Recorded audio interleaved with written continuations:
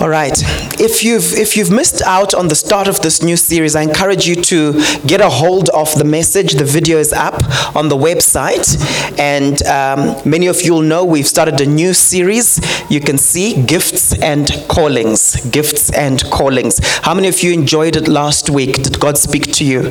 All right. I believe He's going to carry on in that particular process. I'm teaching exegetically and focusing on First Corinthians. I said to you last week some principles in understanding your calling. We started off with a powerful scripture from Romans 11 verse 29, which says, "For God's gifts and His call are irrevocable." That's a very powerful statement. God's gift and His call are irrevocable. Some translations say are without repentance. The King James says are without repentance. What does that mean? The word repent means to change your mind. In other words, God does not change His mind concerning what He's called you to. Isn't that powerful? God does not change His mind concerning what He's called you to. You can mess up, but He hasn't changed His mind. Now, I will mention to you in subsequent weeks what that actually looks like. Because there are many people who are called by God, but they're not functioning according to their calling. But it's not because of God's mind. It's because of things that they might be doing themselves, but God never changes His mind. Amen. So I think that's extremely powerful, just that revelation, and I built strongly on that last week. I also mentioned to you that the word calling literally is the word in the Greek kaleo, which means to invite. It's an invitation. So when Jesus would say, "I'm inviting you to this banquet," right? That's "I'm calling you." And it's up to you to accept the calling or to reject the calling. And my question to you this morning is, have you received your calling? How many of you know that callings are there to be received? Amen. I also mentioned to you that your gifts are linked to your calling. So sometimes you can say, "I'm called to this. A prophet of God told me I'm called to this." But you are not gifted according to that calling. Then we have a bit of a problem, because God will resource you according to how He has called you. And I also said to you that whatever calling you have is linked to labor. It's linked to a mandate. It's linked to assignments. Do you remember that?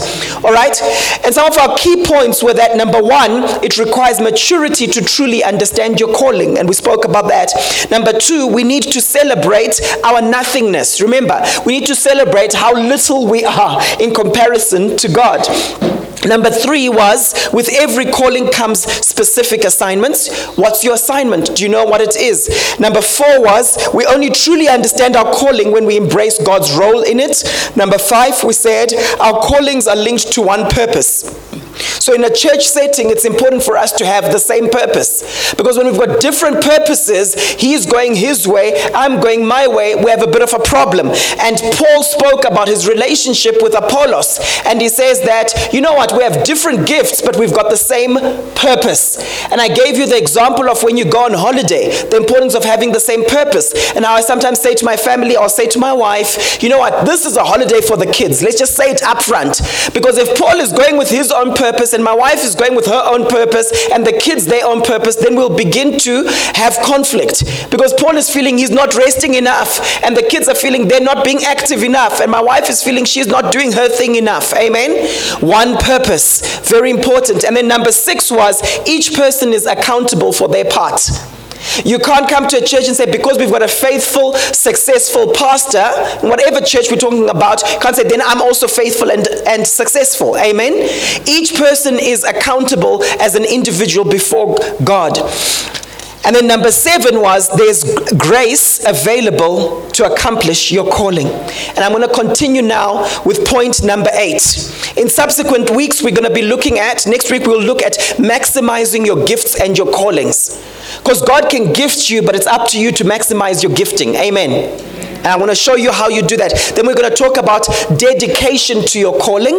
A lot of people, their calling is just a sideshow. And they've deceived themselves into thinking that they're following God in terms of their calling, but they're not really. They're just there, just enough to make them feel like they're doing it, but they're not devoted and dedicated to their calling. Amen. Roger Federer wouldn't be where he is today in his tennis if he wasn't devoted to it. We get to see all those wonderful shots, but behind the scenes, there's a lot of training. Amen? How many of you know that when you practice, when you commit yourself to a particular thing, after a while it becomes easy? We were talking about this with our kids the other day, and in fact, I think it was yesterday, and Jaden made a point concerning his drumming. He says, yeah, like that one particular piece, it used to be so difficult for me, but now it's so easy. What happened in between? Practice. Amen? Perfect practice makes perfect, but you have to be devoted to it. So we're going to talk about dedication to the calling, and then we'll also talk about fulfilling your calling. In other words, completing your calling. Amen. So I'm going to continue with point number 8, and I'm going to start reading from 1 Corinthians chapter 3, verse 10. I'm going to read from verse 10 onwards. Are you ready to get into some words this morning? All right. My key point here is that when you're called to something, you must be careful how you build. When you're called to something, you must be careful how you build. How many of you have ever built a house or overseen a building project? Raise your hand, please. You're not going to be showing off. Just raise your hand. Your excuse is you were asked to raise your hand, okay? We won't think you're showing off. Just raise your hand. Let me see. All right.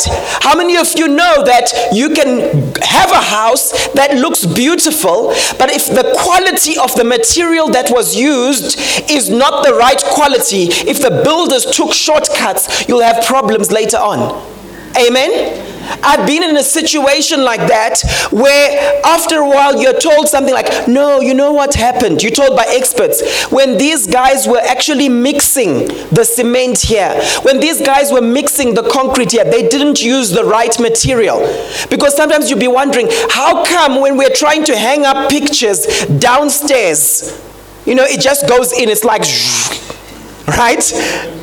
But how come upstairs it's different? I'll tell you what happened. It was in the quality of the building. Someone took a shortcut. Someone bought the cheap material. Now here's the scary thing. You never see the quality just from face value. How many of you know that you can purchase an outfit, ladies? You can purchase a jacket and you can think to yourself, oh, this is so nice and cheap. Then what happens after the first time you put it in the laundry, or you put it in your tumble dryer and it shrinks, and you're like, oops, what happened? What happened is you bought something that wasn't a buy once. I often joke around with Lena when we talk about buy once things. There's some things where if you purchase it, you're just buying it once. How many of you know that you can have boots that last you for 3 years, 5 years? Who's got boots like that? Where you took out your winter boots and hey, I remember 2010. We've just bought a new tumble dryer. We were having problems with it. And we were trying to remember, is it still on warranty? When did we buy it exactly? And then when we double checked, our workers at our house, they said to us, it was already here when we came. And they started working for us in 2006. It's a Whirlpool. That's an advert. They should pay me for this. It's a Whirlpool. And guess what I immediately did? I thought to myself, 2006, we've had that same tumble dryer. 10.5 kgs, I think it is. That's 11 years. Guess what I immediately went to do? I went to Macro. And I looked around. In fact, I asked my wife's advice. I said, my love, what type should we get? She says, get a Whirlpool again. And I got a Whirlpool. And how many of you know, Whirlpool doesn't change too much. We're having a look at them. And I said, is there one that's silver instead of a white one? And they're like, no, these are American things. They will stick with their white. It will be white. All right? I got a white Whirlpool that looks exactly the same like the previous one. Quality. It cost, but I know it will last us another 11 years at least. Amen? How are you building? How are you building your business? How are you building your family? And here's the principle. You are building whether it's by design or by default. How are you building this church? How are we building it? You are building whether by design or by default. How many of you have had to employ people before? You're running a business or you are managing a team at work and you've had to employ people. I coach lots of people who will say to me, hey, Paul, I've learned. I think next time round, I'm going to take more time before I choose my people. Because the people you choose, the people you pick, form a foundation. How many of you know that people are foundations? The Bible talks about how the church is built on the foundation of apostles and prophets. How many of you know that those are people? How are you building your business? How are you building your business? How are you building your family? Are you the kind of person where when it comes to manners, you're strong on impression management? Where with your kids, oh guys, there are visitors coming, so try and act good. But when the visitors are not there, it doesn't matter how the kids act. How many of you know that's impression management?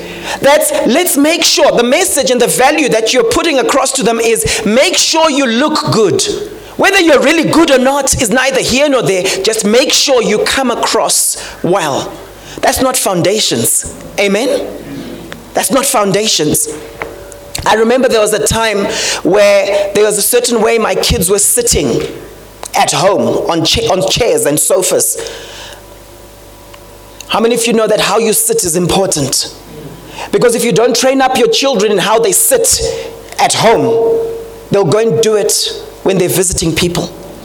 And I would correct them. And one day I saw how they were sitting when we were visiting somewhere. I've forgotten who it was, but I think it was someone quite important or respected or whatever the case might be. And I remember thinking to myself, here's the principle. If we don't sort out things at home, foundations, it will happen outside. Amen? 1 Corinthians chapter 3, verse 10. Paul says here, but each one should build with care. Each one should build with what? With care. How many of you know that care takes time? When you're doing something carefully, it takes longer than when you're doing it carelessly. And very often we want to rush things. But each one should build with care, for no one can lay any foundation other than the one already laid, which is Jesus Christ. If anyone builds on this foundation, here's an interesting thing about a foundation. If you think of a foundation of a building, it's hidden. You can't see it. And so right now, some of you might look good on the outside. Some of you might talk nicely on the outside, but it will take time to find out what your foundation is like. Some of you might be gifted externally, but it will take time to find out the foundations because foundations are hidden. And that's why one of the prayers I like praying over people is, may God help you to see beneath the smiles. As you are hiring someone for your team, as you are working with people in the church setting, may God help you to see beneath the smiles because that's where the foundation is. Those of you who've purchased homes here in Centurion, what's the thing you have to watch out for? Remember, there's sinkholes here, there's dolomite. And that's why one of the key questions you ask is, what is the foundation of this property like? Because of the dolomite. We've had situations at our kids' school where sometimes they've said, oh, we can't build here anymore. Oh, there can no longer be a car park here because there's dolomite. And we need to build elsewhere. If anyone builds on this foundation using gold, silver, costly stones, wood, hay, or straw, their work will be shown for what it is, because the day will bring it to light. How many of you know that that day is not now? The day will bring it to light. So when you're dealing with people, when you're dealing with things in business, in family, in schools, the day will bring it to light how you were building. You might think that you've made a quick buck today, but the day will bring it to light. It will be revealed with fire. How many of you know that God tests with fire? He's refining fire. And it says here, and the fire will test the quality of each person's work. So he's talking about foundations, then he's talking about quality, and by inference, the quality is based on the foundation. The foundation will determine the quality. The foundation that a church is built on will develop the quality of the people that come out of that church. Amen? If what has been built survives, there are a lot of things that aren't surviving. If what has been built survives, the builder will receive a reward. If it is burnt up, the builder will suffer loss, yet will be saved. I always laugh at this scripture. Even though only as one escaping through the flames. You can imagine this guy. Oh, we just made it. Okay? So you can be called by God but building on the wrong foundation. What's the right foundation? Jesus. His principles. His culture, his values. That's the right foundation. So what are the principles we get from this passage? We must build on the right foundation, which is Jesus Christ. My question to you is, what foundation are you building on? What are the alternatives out there to Jesus?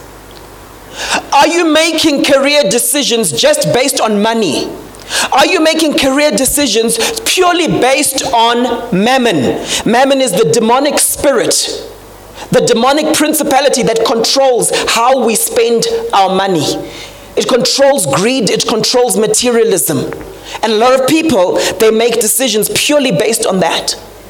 Purely based on popularity, purely based on ratings. Have you ever watched a TV series where the first series is fine, you can watch it, and then the second series, all of a sudden these guys are jumping into bed with each other, but they weren't doing it in the first series? How many of you know what I'm talking about? And you're wondering, what is going on there? What changed? Ratings. Ratings. They made a decision based on what they thought will be watched more. They made a decision based on what they thought would be watched more, which would give them more money. So they made a decision that was controlled by the spirit of mammon. Amen? Are you making decisions today, career decisions, business decisions, family choices? Are you making them purely based on what will give me more clicks? What will give me more reviews? And you're missing out on building on the foundation, which is Christ. Other principle we see in the scripture is that the quality of your work is not always known immediately. The quality of your work is not always known immediately. So sometimes you compare yourself with other people and you're like, oh, look what they're doing. The quality of the work is not always known immediately. How many of you know that there are a lot of people who seemed really great? They topped the charts. But where are they today? At a certain point, trust was broken. Where are they today? How many of you remember, I've been talking about it lately, remember Milli Vanilli? We're dating ourselves now, right? Go back to 1989, 1990, if you were born, right? Remember Milli Vanilli, and they came up with all those songs, Blame It on the Rain, It's a tragedy for me to see the dream is over. Remember those songs? Okay, we're dating ourselves. Go ahead and just, Google them. But what was interesting is it was found at a certain point that these guys were actually lip syncing. So they looked the part. The girls were like, ooh, the guys with the braids and everything, right? What happened? After a while, after topping the charts and so on, it's like, oh, the guys can't sing. They were lip syncing. I think the way it was found out was there was a power cut or something at a concert or something like that. Okay? I was like, oh, the power's out, but the guys are... All right? And then what happened after that? What came out was the real voice of Milli Vanilli. The guys who had actually been singing, who could sing well. But what happened to them? I think we just weren't interested because we're like, you guys conned us. The quality of your work is not always seen immediately. Amen. Another message we get from this passage of scripture is do not build anyhow. Don't build anyhow. Many are called and are laboring in their fields, but sadly are not careful how they build. We also see the principle here that God will reward us based on the quality of what we build. You are always building something, whether by default or by design. My question to you is, are you thinking too short term? What are you trying to build? Are you trying to build your own ego? Are you trying to build your own empire? Or are you building the kingdom of God? Just think about that. Are you building the kingdom of God? The Bible says in the book of Hebrews, there are the things that are shakeable and they will be shaken. There are things that are shakeable and those things will be shaken. But we must build on the unshakable. Because it doesn't matter whatever happens around you, when you build on the things that are unshakable, those things will stand. If you're in a relationship today, girls and guys, what are you building on? Are you going to leave a legacy?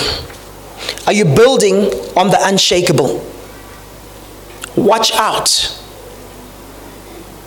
with regards to the quality of what you build. Amen. Number 9, you and your calling are sacred. We're talking about understanding your calling. You and your calling are sacred. You and your calling are what? Sacred. You see, your calling is sacred not because of what it is, but because of who has called you. You see, many people think that just because someone is preaching, then automatically it's a sacred calling. But if you call yourself to preaching, it's no longer sacred. What makes it sacred is who has called you. If Jesus has called you to be the best interior designer in Gauteng and to do it for the glory of God and as a glory carrier to enter people's households. I know an interior designer who's also an architect who has that grace where she enters people's households and carries the presence of God. Then that calling is sacred. You see, a calling is not sacred because of what it is. A calling is sacred because of who has called you. Who here believes they're called to be a kingdom financier? I see that hand, I see that hand, I see that hand. I see that hand, I see that hand, I see that hand. I see that hand, Mutsa, I see that hand, Sean. Okay? Noted. How many of you know that a lot of people today think that because they're in business, then business is not holy? I don't know if you remember when I was being interviewed, I think it was on TV, and the guy said, hey, but business God's way. That seems like, how does that go? They're talking about my book, Business God's Way. How does that business God's way? And I said to them that, you know what? From God's perspective, God is interested in all of life. And there's so much said about business and money in scripture. So you can be someone who's in business but not glorifying Jesus. So your calling isn't sacred. But you can be someone who's received the calling to be a kingdom financier, glorifying Jesus. Your calling is sacred. Amen?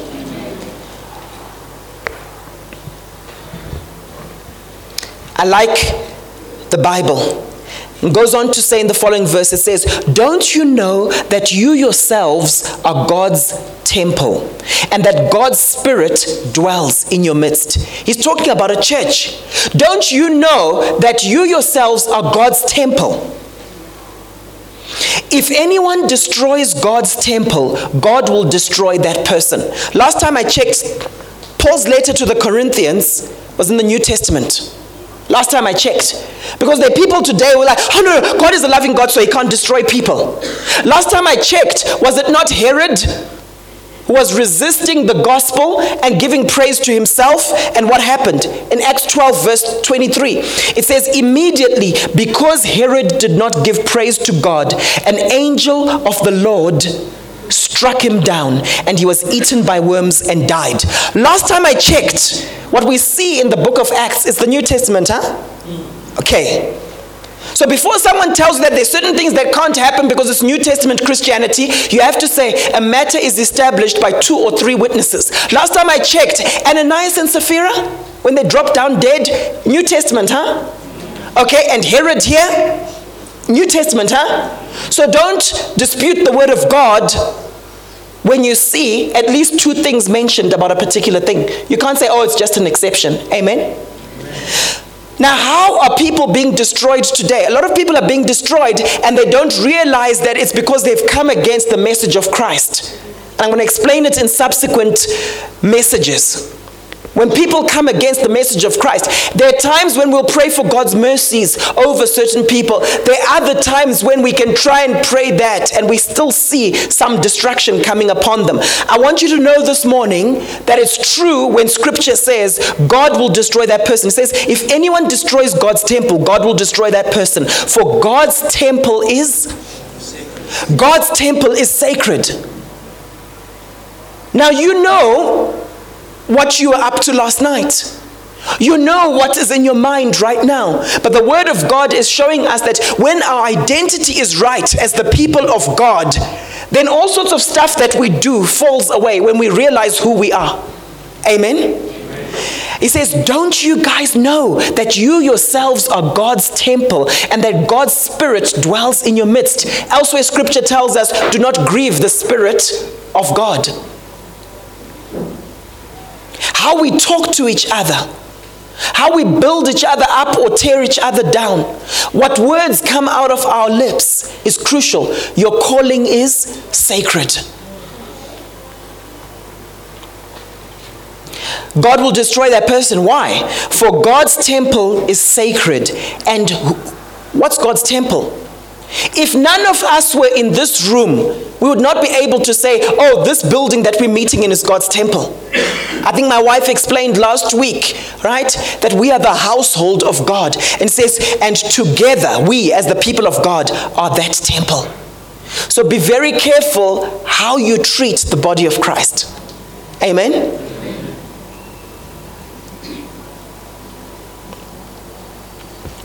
What are the principles that we get here? Corporately, we've been set apart for God's purposes. When God has called you, it means you are His property, and God protects His property. Do you remember when Barack Obama came for Nelson Mandela's funeral? Do you remember that? And I remember I was on the highway from Pretoria to Johannesburg, and we had to kind of stop, and I remember these cars passing me by, and I was like, okay, these cars are not from around. You know, they're these big black Fords, right? And there was a massive motorcade, and I know that it's very strong. And it's interesting, I realized that because the United States values its president and would want to protect their president because they value the president. Amen? Because when you attack the White House, when you attack the president, it's like you've attacked the nation. Amen? And I found that interesting because you always will guard and protect that which you value. God values you. His Son Jesus Christ died and paid for you by His blood. That's how much He values you. Because you're a precious cargo. Because that which you carry is precious. Amen?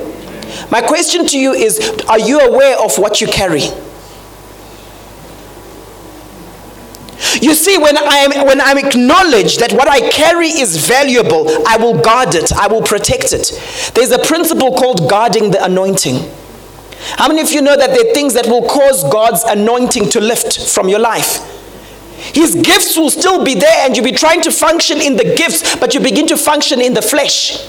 Because God doesn't change His mind concerning His gifting. But how many of you know that when you're trying to maximize the call of God on your life, when you're trying to maximize the gifts of God on your life, the anointing can lift. That's why we sometimes say, oh, the grace to do that has lifted. How do you guard that? There are things you do, and we'll talk about it next week when we talk about maximizing the call of God on your life. God will protect His property. People should be careful how they treat us, God's called people. You should be careful how you treat yourself and your calling. It's not just about how you treat other people, how you treat yourself and your calling. Be careful how you do so. How many of you know that you don't belong to yourself? You don't belong to yourself.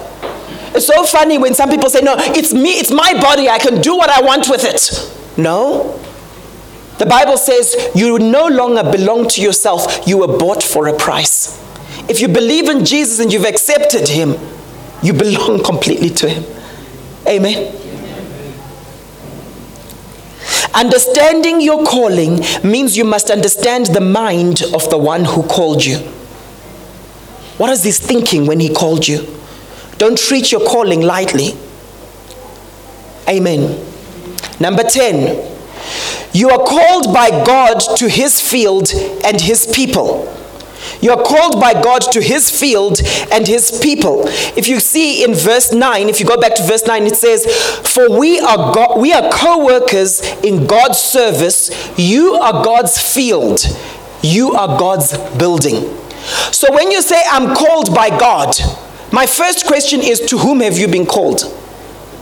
Who have you been called to? Whenever we're helping people with their calling and with their destiny and with their purpose, we say, whom have you grown to care about? To whom have you been assigned? You see, someone can say, I'm a teacher of the word. That's fine, but who have you been called to teach? For some people, it's children. For other people, it's broken women. For other people, it's coaching people in business. For other people, it's Christians, believers, equipping them with the word. My question to you this morning is, where's your field? Where's your field? I knew a particular lady some years back. She was a businesswoman. She was a medical doctor, actually turned entrepreneur. There are lots of those on the African continent. And what was interesting was, she said, Paul, whenever I do things in the West, they just flourish. She was involved in the mining world. She was involved in starting all sorts of things. But she says, when I do it in the West, it flourishes. When she'll do things towards Klerksdorp, you know those areas, right? Potch. You guys know those places. I always find it interesting in Gauteng how everyone comes from Klerksdorp. You know, have you noticed, you speak to people and say, where are you from? Klerksdorp. Where are you from? Klerksdorp. But it's a dorp. It's so small. How come everyone comes from Klerksdorp? All right? Carltonville, those areas, right? To that direction. She says, whenever I'll do things there, I would prosper. How many of you know that God can assign you to a region? You can have an apostolic assignment to a region. One of the things I say to business people, you'll find with some of them, they'll do so well when they're in a specific environment. Then the moment they cross borders, it fails. And I say to them, you need an apostolic breakthrough anointing in that particular region. You need to be sent into that region. Amen? Because some of the demons that you're dealing with here, they're not the same ones in Mozambique, my friend. They're not the same ones in Botswana, my friend. They're not the same ones in Zambia, my friend. You're dealing with different principalities. And a lot of entrepreneurs, kingdom entrepreneurs who caught on to this, they started understanding the importance of apostolic partnerships, where we send them out into regions and then they say, wow, what is happening now? What is happening is you've got angels assisting you that you needed to assist you to take on the principalities in that region. Amen? And we'll teach more on that in the future. But there's a grace for certain fields. You see, he says here in verse 18, do not deceive yourselves.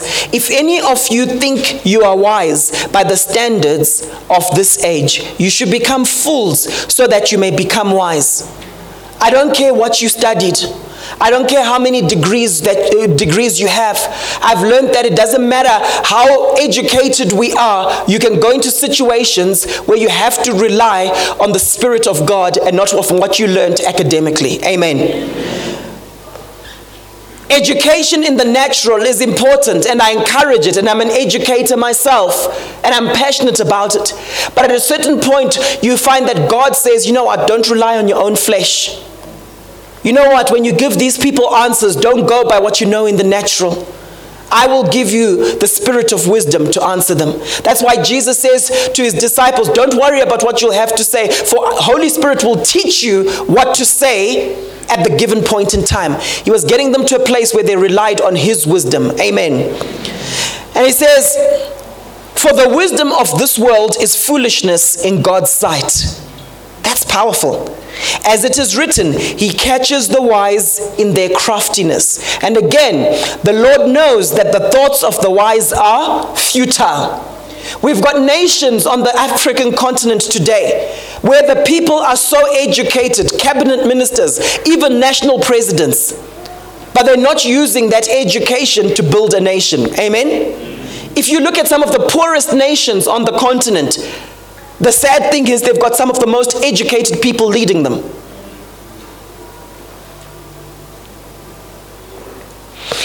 So then, no more boasting about human leaders.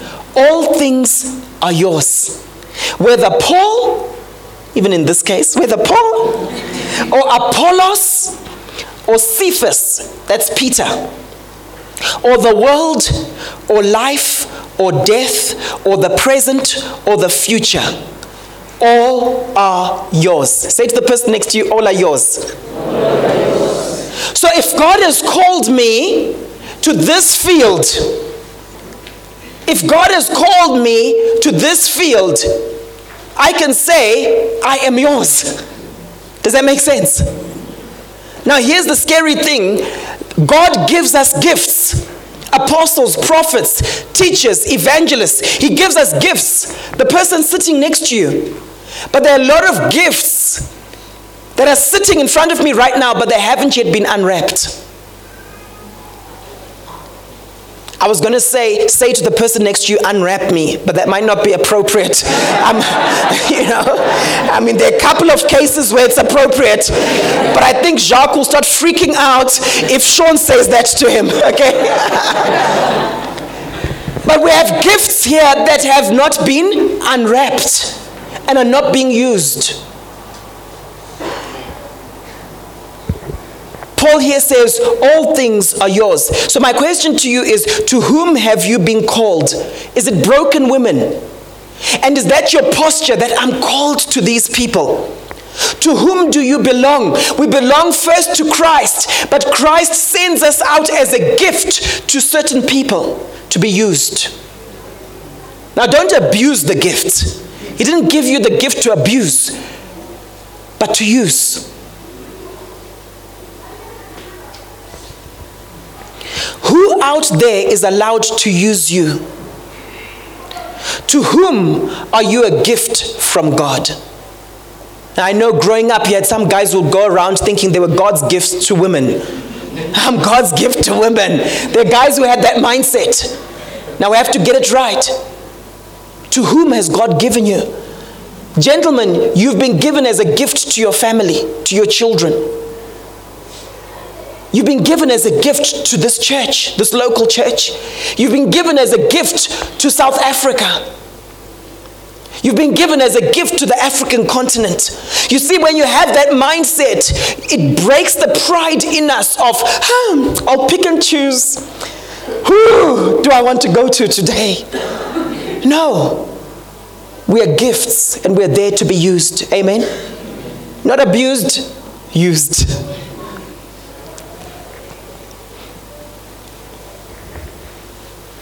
Number 11. We are to position our callings aright in the eyes of people. We are to position our callings aright in the eyes of people.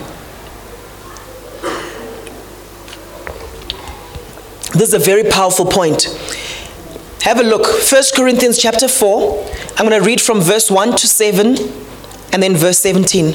It says here, this then is how you ought to regard us, as servants of Christ, as those entrusted with the mysteries God has revealed. He mentions two things. He says, guys, this is how you should see us.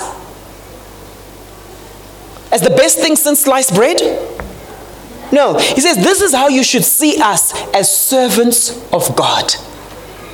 How many of you know that you are responsible to mentor the people around you in how they should view you?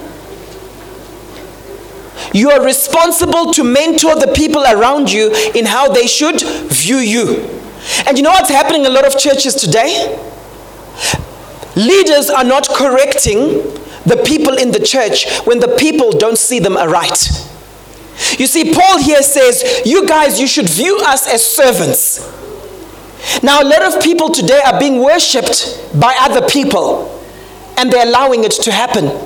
You know, you have in church history people who believe that their church leader was Elijah come back. And often people qualify it and say, no, it was his church people who believed that about him, not him. It was his church people. And my question is, did he stop them? Did he stop them? Now, some of you might think I'm saying this just applying it to church leaders. No. Even in our family setting, very often if we've got insecurities, we want our wives to worship us. We want our wives to see us as their source. We want our children to see us as their source. Are you following?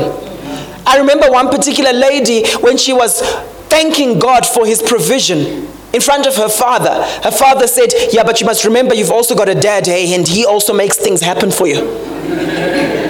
There's something in our flesh that wants us to be worshipped.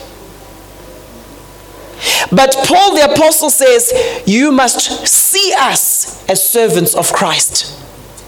He taught the people how they should see him and Apollos. Are you following? Right? But he also says something that can almost seem like a contradiction. He says, and as those entrusted with the mysteries God has revealed. That's a big thing. To be entrusted, and that was part of his apostolic mission. He was a steward of mysteries from God. How do you view someone when you know that this person has got a revelation that God has entrusted him with? That's a very powerful thing. How do you view someone who you know is stewarding certain mysteries that you can benefit from? Are you following? Okay?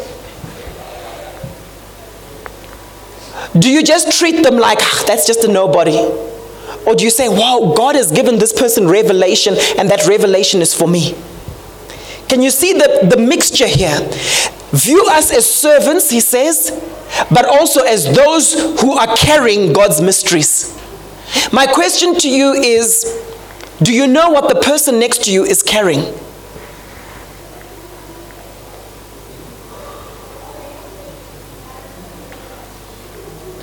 In my relationship with my wife, do I just see her as my wife? Or do I have a revelation of what she carries in the spirit?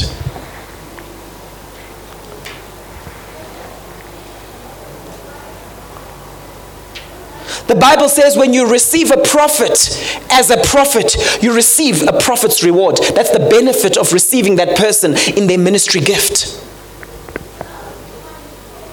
Now you can talk about it when it comes to ministry gifts, but you can also talk about it when it comes to anything in life. Because every single person who's called by God, whatever that calling is carrying something. Some of you are married to people who are called to be kingdom financiers, but you stop them from giving. You can't say I'm a kingdom financier, but you're not generous as a person. Are you following me? Some of you are married to people with that calling and that mantle on their lives, but each time they want to give to the poor, each time they want to give to the church, you stop them because you don't have a revelation of what they carry. Are you following me this morning?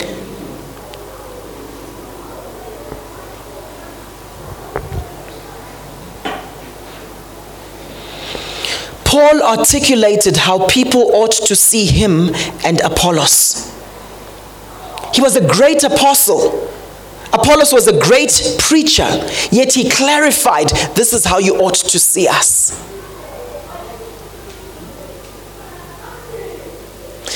I love the way when they were in Lystra, Paul and Barnabas actually corrected the people who were trying to worship them. There were people trying to worship Paul and Barnabas in Lystra, and look how these guys corrected them. In Acts 14, verse 11 to 15, it says, when the crowd saw what Paul had done, they shouted in Lycaonian language, the gods have come down to us in human form. You know, that's still happening today, isn't it? It's still happening today in churches, and also when people idolize pop stars. The gods have come to us, even soccer stars. You know, all those people were like, oh, Ibrahimovic, he's God in Sweden. And there are all sorts of jokes people make about these people. But it's still happening today. And my question is, how do those people respond? Do they say, more, that's right, keep going, worship me? When the crowd saw what Paul had done, they shouted in the Lycaonian language, the gods have come down to us in human form. Verse 12, Barnabas they called Zeus, And Paul they called Hermes because he was the chief speaker. The priest of Zeus, whose temple was just outside the city, brought bulls and wreaths to the city gates. How are people worshiping you today? Hoping to offer a sacrifice along with the crowds. Now you might say, poor people will never worship me. Jesus said, these things that you see me doing, you will do greater than these. Maybe they're not worshiping you while your business is still small. But at a certain point where you've got that massive empire, people will start to worship you. People will go, God, God, God. You just have to say, Baba, black sheep, and they'll just even listen. Make a decision today how you're going to respond when you're worshipped by people. I'm not talking about someone appreciating you. That's a different thing. I'm talking about when people begin to see you as their source. What do you do? When my children begin to see me as their source instead of looking to Jesus, what do I do? Is there that side where I think as long as I keep providing for them, they will honor me, they'll respect me, it'll be this hold I'll have on them? Or is my heart saying, you know what guys, you need to believe God for things beyond what your parents can provide? Now look at their response. Verse 14, but when the apostles Barnabas and Paul found out about this, they tore their clothes and rushed into the crowd, shouting, men, why are you doing this? We too are only men. In other words, we're just like you. We are ordinary people. What we're doing is because of God's grace. And you see, sometimes when God begins to elevate us, whether it's financial, whether it's in gifts, spiritual gifts and so on, what's the mindset? The enemy's strategy is for you to get into the flesh and to develop a culture and a mindset that somehow I've got some secret you haven't tapped into and I'm actually better than you. You understand what I'm saying? And then people come to you and they say, how do you do this? And what do you say? Their levels.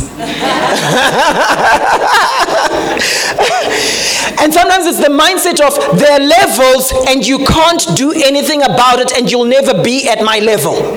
The fixed mindset.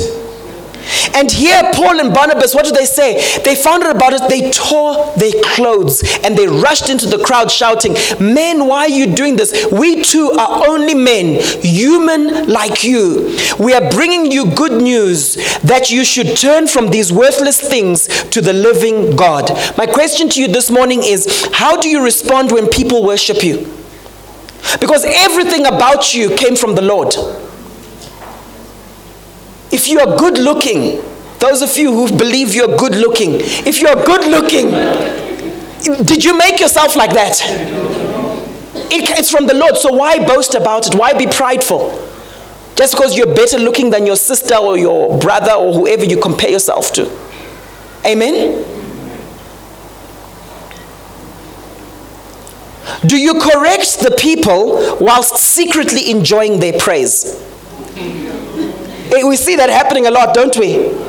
It's the Lord, my brother, it's the Lord. But inside, yes! Thank you, Jesus! Finally, they recognize me. Or does it genuinely grieve you that God isn't getting full glory? He's just getting partial glory. Some time ago, there was a person who came to me. I'd ministered to their family. There were certain breakthroughs they had experienced. God started to answer all sorts of prayers. And the one person came to me and said, hey, thank you, you saved our lives. And immediately I corrected the person. I said, I didn't. The Lord did. I explained to them. And the person was like, yes, through the Lord used you, etc. But I must admit, I still had a thing in me of like, yeah, that's real ministry. When people can say that, you saved our lives, it means something happened. And so the question I asked myself is, was I grieved by that Jesus didn't get complete glory? Or was there a side of me that corrected the person but still had a thing in me of like, okay, at least that one worked. Amen?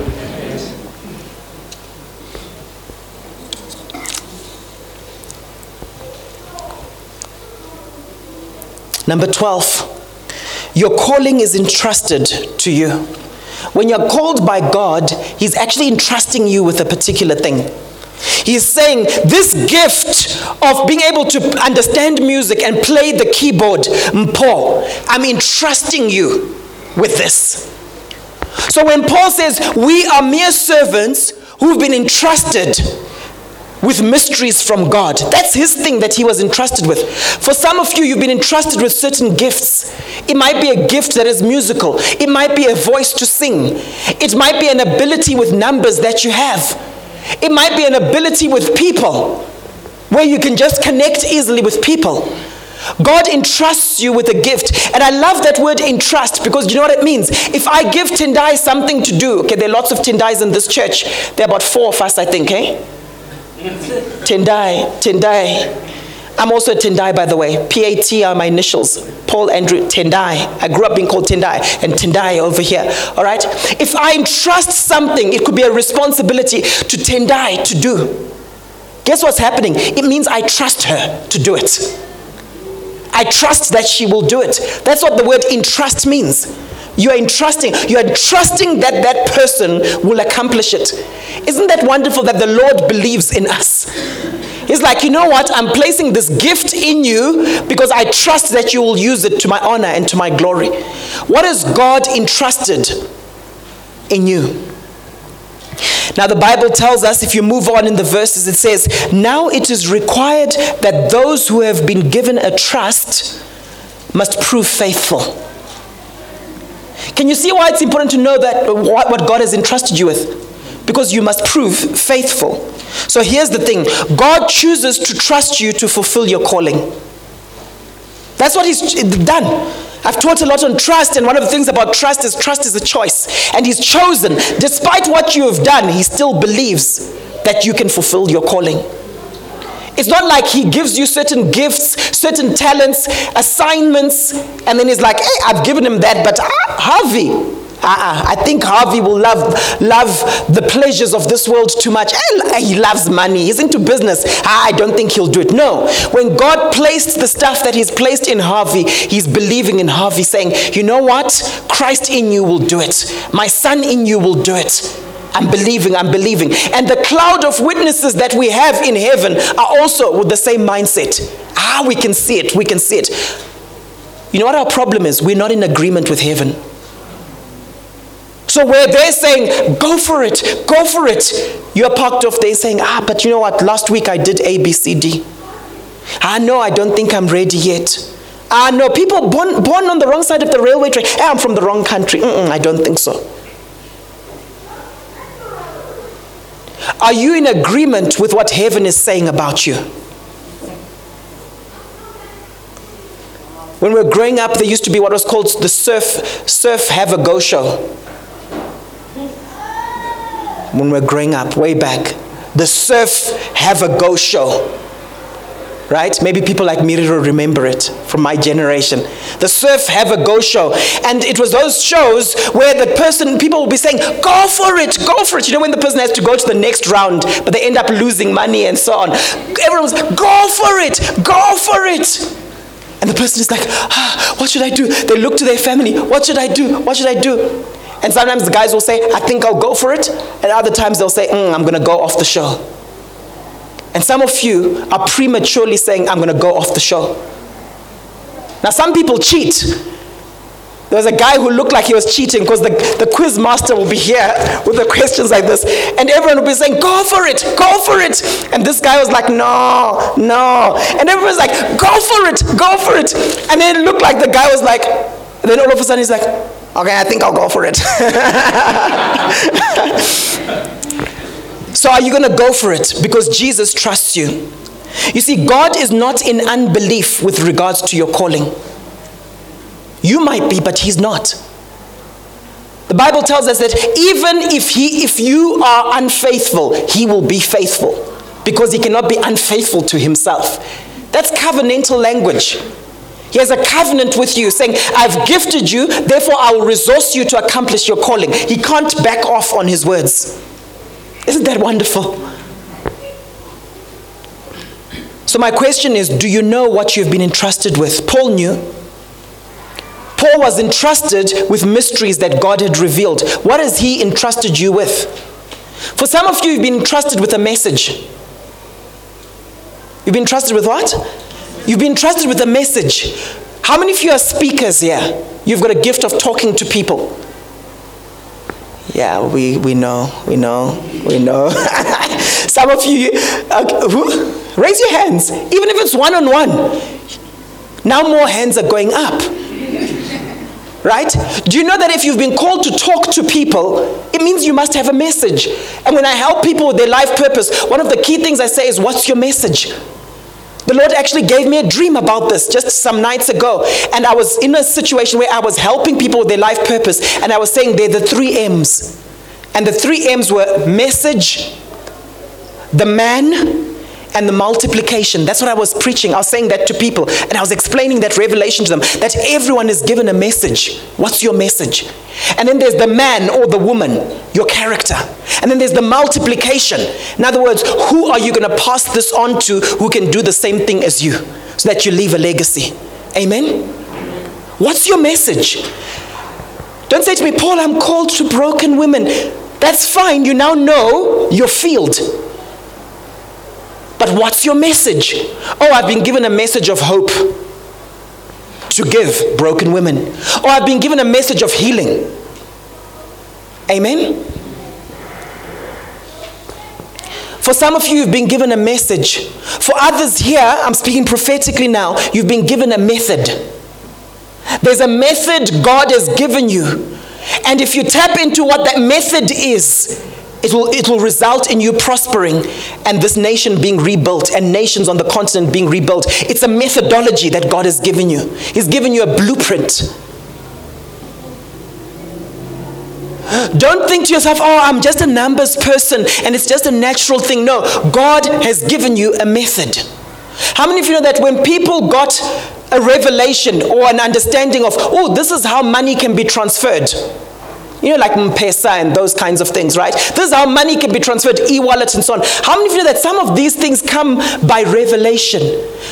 And people don't really acknowledge God in the process. Amen? There's certain innovations that are coming your way by revelation because God is not just giving you a message, He's giving you a methodology. And many people will use it because it's from heaven. It's called dreaming with God. Do you know that right now there are people who will have dreams in the night season and God will just speak to them and then they're literally building businesses based on that. Amen? Amen. Some of you have been given a solution. A solution. That's the thing you're carrying. It's a solution. For those of us who are into counseling, let's say marriage counseling or marriage coaching, some of those things, when I talk about the marriage button pushes, I didn't go and read in a book. You understand that? I didn't go and read in a book and say, oh, there are these button pushes and so on. Those are things when I'm sitting down in God's presence, He gives me almost in one go. My wife was shocked. I said, oh yeah, I've now got these button pushes and I'm doing some cards concerning these button pushes. And she says, when did you do that? Like at what point? Because she knew how busy I was. It just came. Amen? What is the solution God is giving you? For some of you, it's a cause that you're carrying. A cause that you're carrying. What is that? Number 13. We are accountable to God with regards to how we handle our calling. We're accountable to God with regards to how we handle our calling. Paul says in verse 3, he says, I care very little if I'm judged by you or by any human court. How many of you know that there are lots of human courts around? How many of you know there are lots of human courts around? A court isn't just somewhere where you go and there's a legal transaction. Sometimes when we talk about human courts, we're just talking about people judging you. Amen? In my home language, in Shona, it's the term kugadzwadare. That's the term kugadzwadare. And I remember my dad used to use it when he felt people were judging him, you know? And you'll use that. But officially, that basically means being taken to court. But if we're just having a conversation here, there are people who can take you to court. Does that make sense? And so Paul here says, I care very little if I'm judged by you or by any human court. You know what our problem is? We care too much.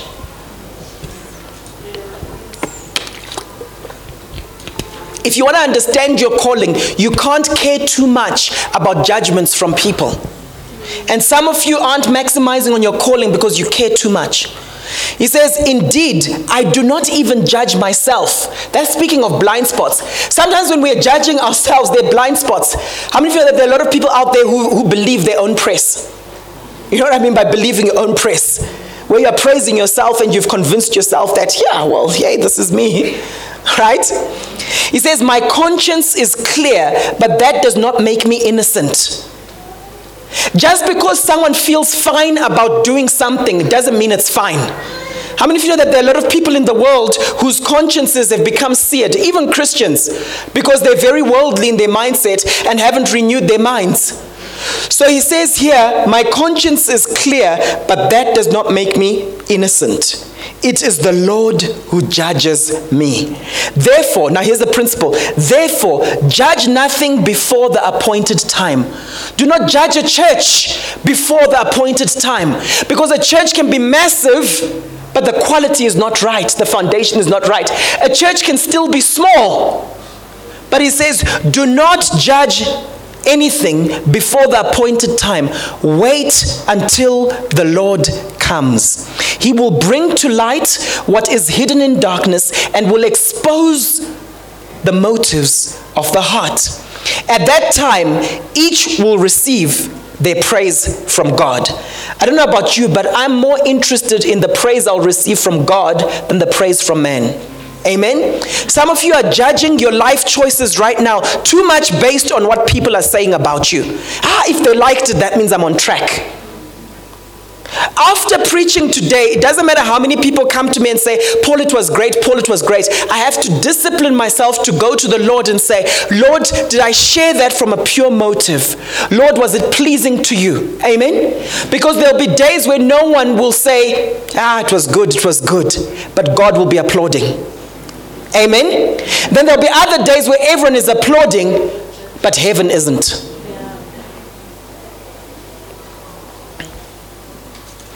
You know, we see it happening a lot in our families, don't we? You can buy your spouse a nice gift, and she can just think, oh, my husband is amazing. Oh, my wife is amazing. But the Lord knows the motives. Maybe you are doing it so that they don't attack you about an area of weakness that you currently have. Maybe something you've recently confessed. And so you were just doing it because of that, as a form of manipulation. They are happy.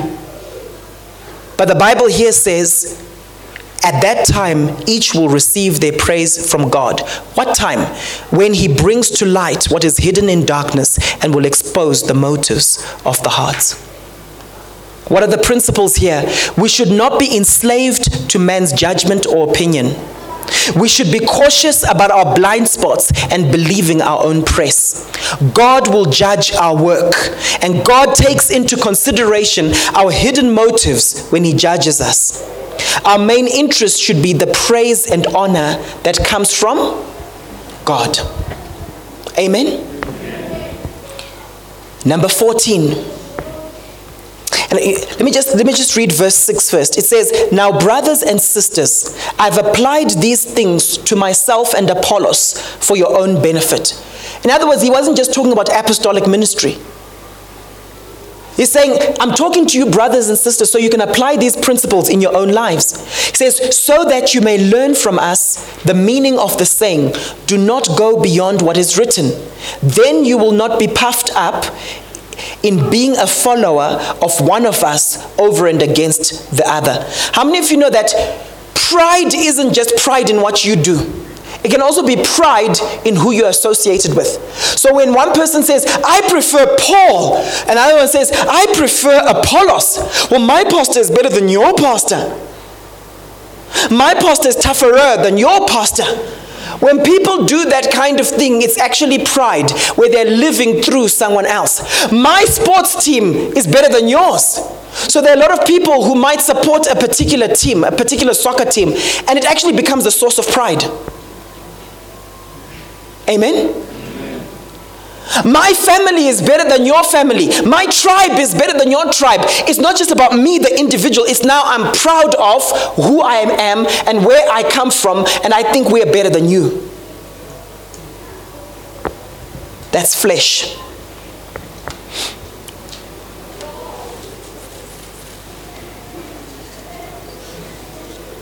Number 14, our gifts and callings are completely from God. Verse 7 says, for who makes you different from anyone else? Who makes you different from anyone else? What do you have that you did not receive? Who can tell me something they have in their lives that they didn't receive?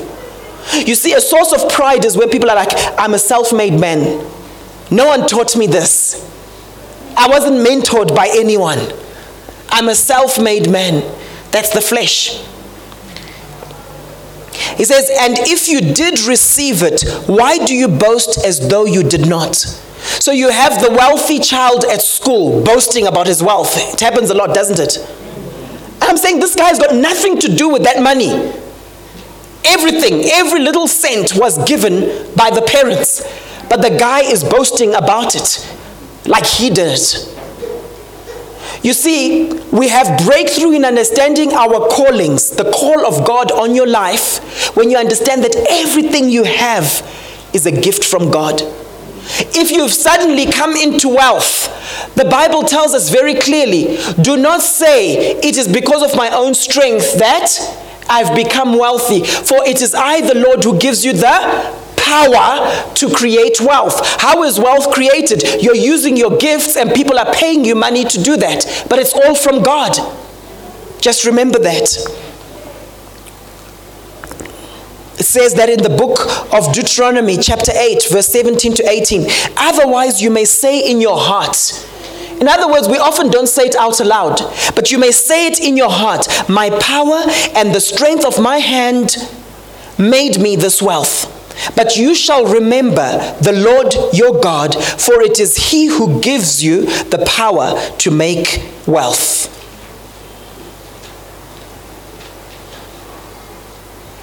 Amen? You see, when we're called and gifted, our flesh has the tendency to boast.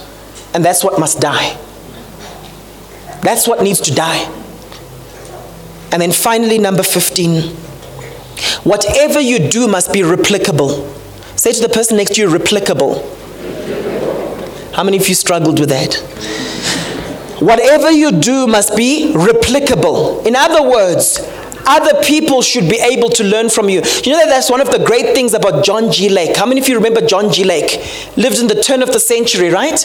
Last century. And one of the nice things about John G. Lake, he was greatly used in the gifts of healings and in healing the sick by faith. And what was interesting is he's from the States, but he's the guy who basically came to Southern Africa and was basically the founder of AFM, right? And what was interesting about him is a lot of people have been able to learn about the healing ministry because what he did was he wasn't just the hired holy man from the north. What he did was he had certain healing principles and healing secrets that he learned from the Word of God that enabled other people to also heal the sick. Amen? And so they experienced so many healings. So many healings. Right? And what I think is powerful about his work is that it was replicable. He did it in such a way where you couldn't just say, oh, there are levels. But he said if you do A, B, C, D, you will grow in the healing ministry. My question to you is, are you leaving a legacy? God is a generational God. He's multi-generational. Whatever he's called you to do should be something someone else can also do by you passing it on to them. Amen? So that you start having many of you doing the particular thing. And when God spoke to me in that dream and said, multiply, multiply, multiply, that's why I started thinking to myself, okay, Marriage Coaching Institute. We have to have other people also doing this and the thing needs to multiply. Amen? All right? So we see that God is generational. And in 1 Corinthians chapter 4, verse 17, it says, for this reason I've sent to you Timothy, my son, whom I love, who is faithful in the Lord. He will remind you of my way of life in Christ Jesus, which agrees with what I teach everywhere in every church. Multiplying it to the next generation. God is generational. God wants you to leave a legacy. True disciple makers pass on something to the next generation. True builders multiply themselves. My question is, does your vision have a multi-generational dimension? Does your vision, the thing you want to do, does it have a multi-generational dimension? Amen. Let's pray.